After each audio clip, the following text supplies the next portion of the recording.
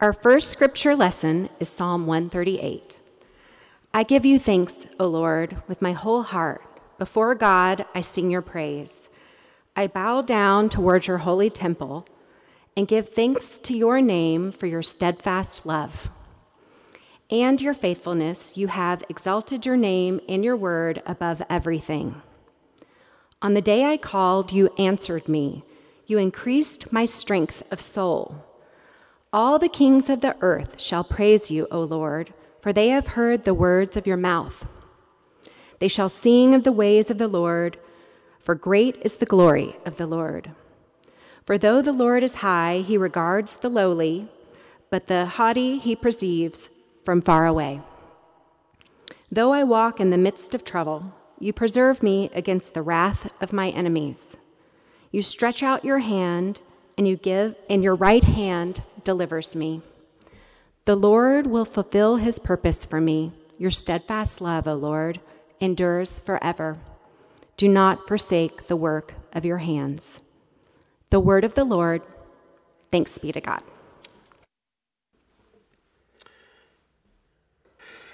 Our second scripture lesson this morning is a short section from Paul's letter to the church in Colossae. Last Sunday, we heard an excerpt from the first chapter of Colossians, and this morning our scripture lesson is from the second chapter, and it's only 2 verses. Listen for the word of God for us this day in Colossians chapter 2, verses 6 and 7. As you, therefore, have received Christ Jesus the Lord, continue to walk in him, rooted and built up in him and established in the faith, just as you were taught, abounding in thanksgiving. The word of the Lord. Thanks be to God. Let us pray. Gracious God, we ask your continued blessing upon us in this time of worship. May the hearing of your word be a guide for us, and may we be transformed in this time. Amen. In this book of Colossians, Paul is writing a letter. He's writing a letter to these earliest of Christians, and he's writing this letter from prison. In this short letter, Paul writes to encourage these new Christians, new believers who are paving a way for the faith that will become for us Christianity. But for them, it was a new way of living, but also a new way of believing, a new way of seeing the world.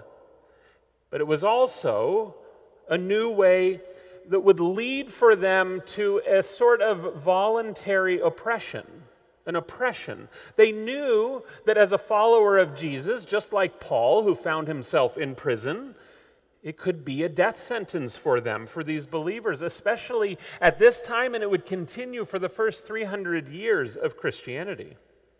Early in the first century, at the time that this is all happening, there were new laws being enacted that were designed to stop the spread of Christianity. New conversions were feared so much by the government that they punished converts to death. But they also tried to crush the souls of those who would be potential converts. Now, in the 2nd century, the approach changed a little bit under the new Roman authority. Those who were practicing the faith were allowed to do so, but it became specifically illegal to convert to Christianity.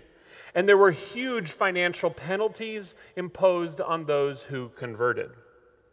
The Roman leaders believed that if converts were stopped, the new religion would eventually be suffocated and die out. They were taking the long game a little bit, right? These rules were enforced with great zeal by the government.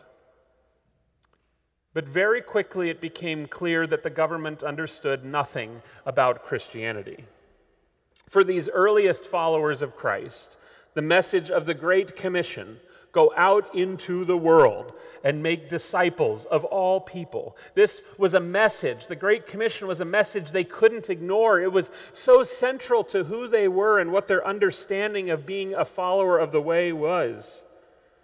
You know, among the last words of Christ was this challenge and charge to all believers to share the good news of Jesus Christ.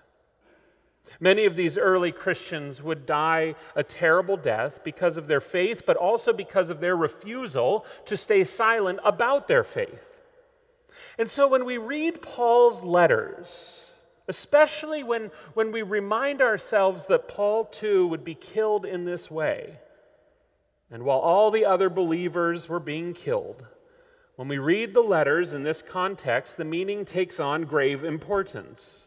The power of the words means more when we understand that declaring Christ as being above all rulers and leaders, it's a direct shot across the bow of those political leaders who were already the enemies of Paul and those early Christians. By choosing to follow Christ, these new Christians are choosing to risk their lives, to give up everything. And even in the midst of this, perhaps even especially in the midst of this, Paul's encouragement to these believers, Paul writes these words. The words, I'm going to read them again from our text this morning. As you therefore have received Christ Jesus the Lord, continue to walk in him, rooted and built up in him and established in the faith, just as you were taught, abounding in thanksgiving. For these earliest Christians, their identity as followers of Jesus was inseparable. It was indistinguishable from any other part of their identity. Following God meant acknowledging that it was God who had dominion over them, or reign over them, that God was their supreme leader, their everything.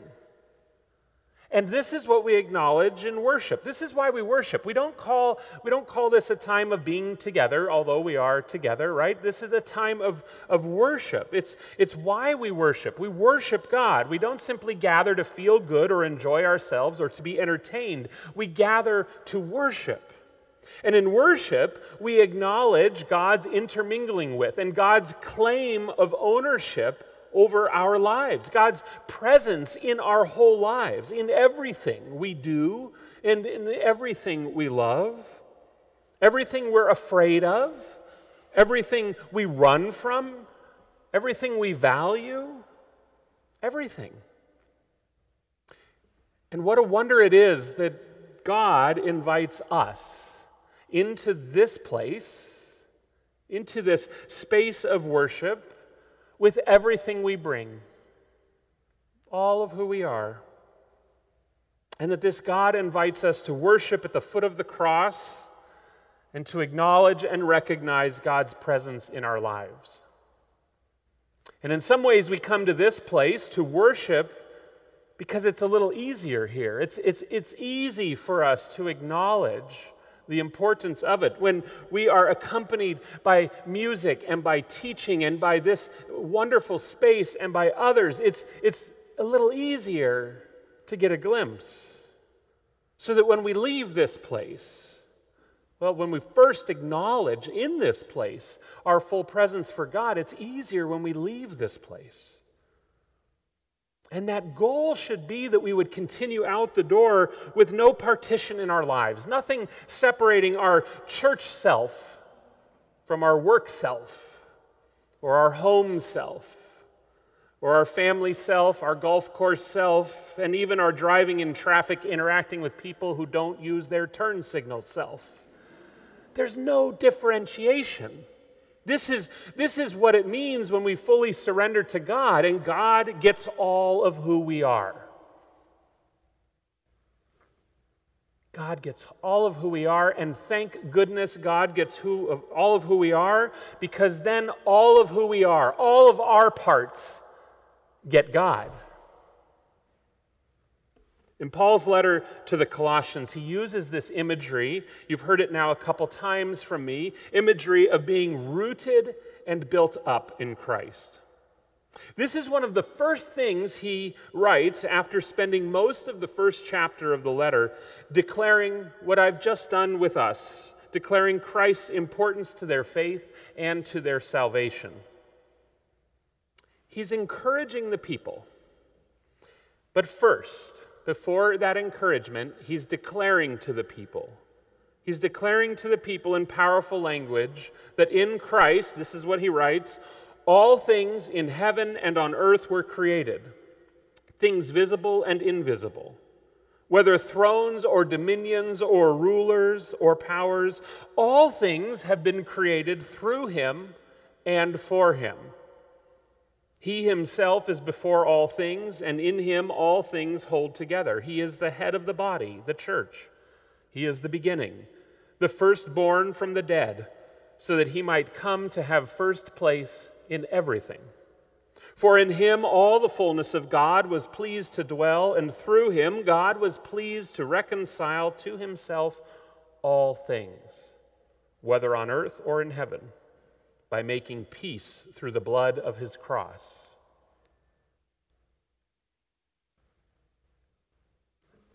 That's the one we worship.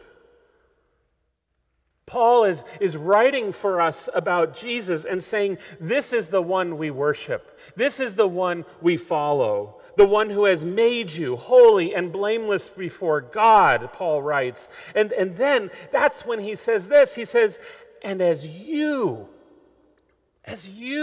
have received Christ Jesus the Lord, continue to walk in him, rooted and built up in him. You see, Paul's challenge here to these Colossians is to accept the gift that God has given already in Jesus Christ. Accept it. It's established in the faith. It was there before creation. And the message of Christ and Christ's importance to the faith is a story that has already been written.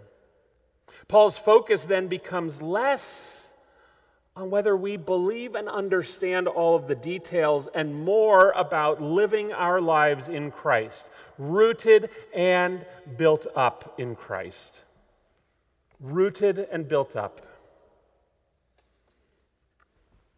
Since moving here, I've been learning a lot about the landscape, and one thing I can't ignore are the saguaro cactus. And I learned that when a saguaro cactus, by the time it's 4 feet tall, it has been growing its roots for as many as 55 years. This is amazing to me. The roots stretch out 4 feet from the main stem in all the directions, but as I'm sure most of you know, they only grow about 4 inches deep. I also learned this. In one rainstorm, the roots are able to collect up to 200 gallons of water. 200 gallons of water. These roots, hidden from the eye, they do so much. And I know you probably, again, are aware of all these things, but I'm still learning a lot. I learned that a mature saguaro can weigh up to 8 tons. 8 tons. With those roots that are 4 to 6 inches. And this impressive water-gathering root system, it removes water from the soil. And this makes sense because especially during those drenching monsoon storms, that water would saturate the soil, and in the wind, that several-ton saguaro would come crashing down. But no, the roots are there. The roots are there. Rooted and built up.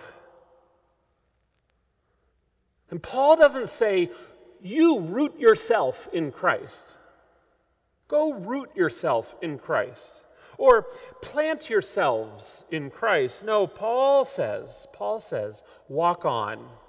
Walk on. Proceed in your life rooted and built up in Christ. You see, there's some encouragement here that it is to know that we don't have to be the ones who do the work of our redemption. We don't have to be the ones who have it perfect, who get it all right, and who live without sin. Friends, you are already rooted. by your God. You are rooted and built up in Christ, and the wonder of your life is that you are then encouraged to continue, to walk on in that confidence, to continue the journey, recognizing the soil in which you have been rooted. You're rooted already in the soil that is Jesus Christ, and your foundation in Christ is the most solid foundation upon which you can be built. You see, the action verb, the question, the call is to walk on, to walk with Christ, rooted and built up in Him. Walk with Christ. Walk in a way that strives to acknowledge Christ and Christ's presence in all aspects of your life, so that you reach the point where you feel that rootedness in every fiber of your identity. This is precisely our calling as followers of Jesus Christ. It's our calling as a church. The church, in the same way, must be rooted and built up in Christ and must live in a way that reflects Christ. When we consider the identity of the church, why we exist, why do we exist? We must also look to what it means to be rooted and built up in Christ. This is what we do in our service and partnerships in the community, like those who prepare and serve meals at Andre House, or help at UMOM and support the ministries in Haiti and in Bethlehem, and in all the ways we walk alongside ministries, supporting those in need. We reflect Christ by being a light in our neighborhood and loving all who come in contact with our church. We reflect Christ by welcoming families who entrust their children to our wonderful preschool. We reflect Christ when we host support groups and other programs here at the church. We reflect Christ. And then walking with Christ, living with Christ, being rooted and built up with Christ, established in faith, Paul writes that we are to be abounding in thanksgiving. This phrase catches me every time because Paul's in prison. He's in prison. And he's telling others, do like I'm doing and abound in thanksgiving. What does he have to be thankful for in that moment, right? See, we think of thanks, we think of giving thanks as being a sort of transactional piece, right? We receive something of value, whether it's actual value, emotional value, whatever it might be, and we want to show in some way the value of what we have received. So we offer thanks. We send a thank you note. We reciprocate, perhaps. And this is giving of thanks, and this is a good thing. It's right that we do this. It's kind. It's civil. But let's return to these early martyrs and to the Christians hearing these words of Paul in the first century. The thanksgiving to which they are being called is something quite different. They're being called to abound in thanksgiving before God, even when they suffer. And not despite their suffering, but in their suffering. Paul's closing words to the Colossians, his closing words are, remember my chains. Remember my chains. And this is the same one who's saying, abound in thanksgiving. Abounding in thanksgiving. So what did this mean to them? What did this mean to his audience? Remember that these first believers in Colossae, they were Jews. They had studied the biblical texts. They knew the rules and practices of their faith, and they knew the history that was contained in them. And the retelling of history of the church and of Israel was integral to their upbringing.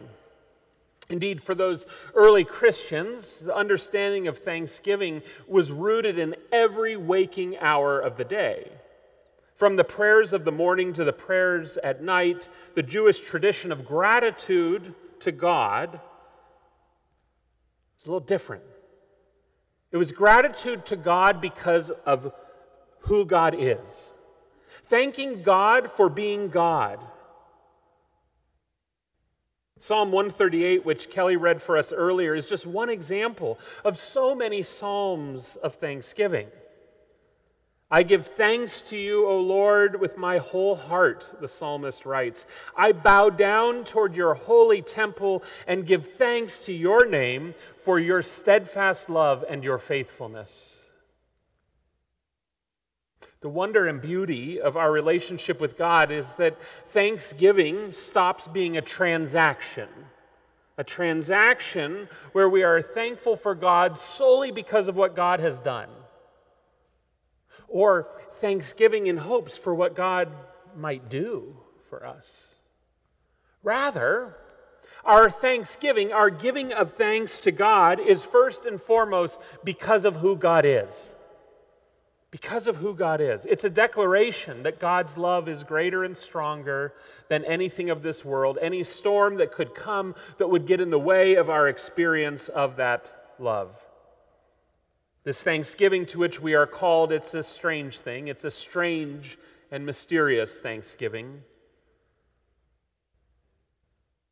Thank God that we are not called to be martyrs, and that our sacrifice for Christ will likely never mean hiding from authorities or going against the government. There are Christians throughout the world today for whom that is still a reality, but for most of us, that will never be our reality. And early in Christianity, there was a shift, because in the 4th century, when Christianity was made legal and became even the state religion, that prolific martyrdom came to an end. And it meant that Christians had to rethink what it meant to believe and to follow. In some ways, it was easier to commit oneself to being a martyr than it was to try to figure out what does it mean to be a Christian in a free environment. Right about that time, St. John Chrysostom wrote a great deal about giving thanks in the midst of suffering. This is what he wrote. But also, whenever we are either in poverty or in sickness or are being insulted, then let us intensify our thanksgiving. Thanksgiving, I mean, not in words nor with the tongue, but in deeds and works, in mind and in heart. Let us give thanks to God with all our souls. Friends, may we in this congregation be ones who give thanks to God with all our souls. May we be ones who give thanks to God as we welcome others into our midst. May we be ones who give thanks to God in the ways we walk with those who are suffering, those who are mourning, those who struggle with depression and anger and addiction. May we be ones who give thanks to our God in our worship, in our song, in our laughter, in our relationships with one another. May we be ones rooted and built up in Christ, abounding in thanksgiving, ones who seek to know and love God more, ones who seek together to walk with Christ.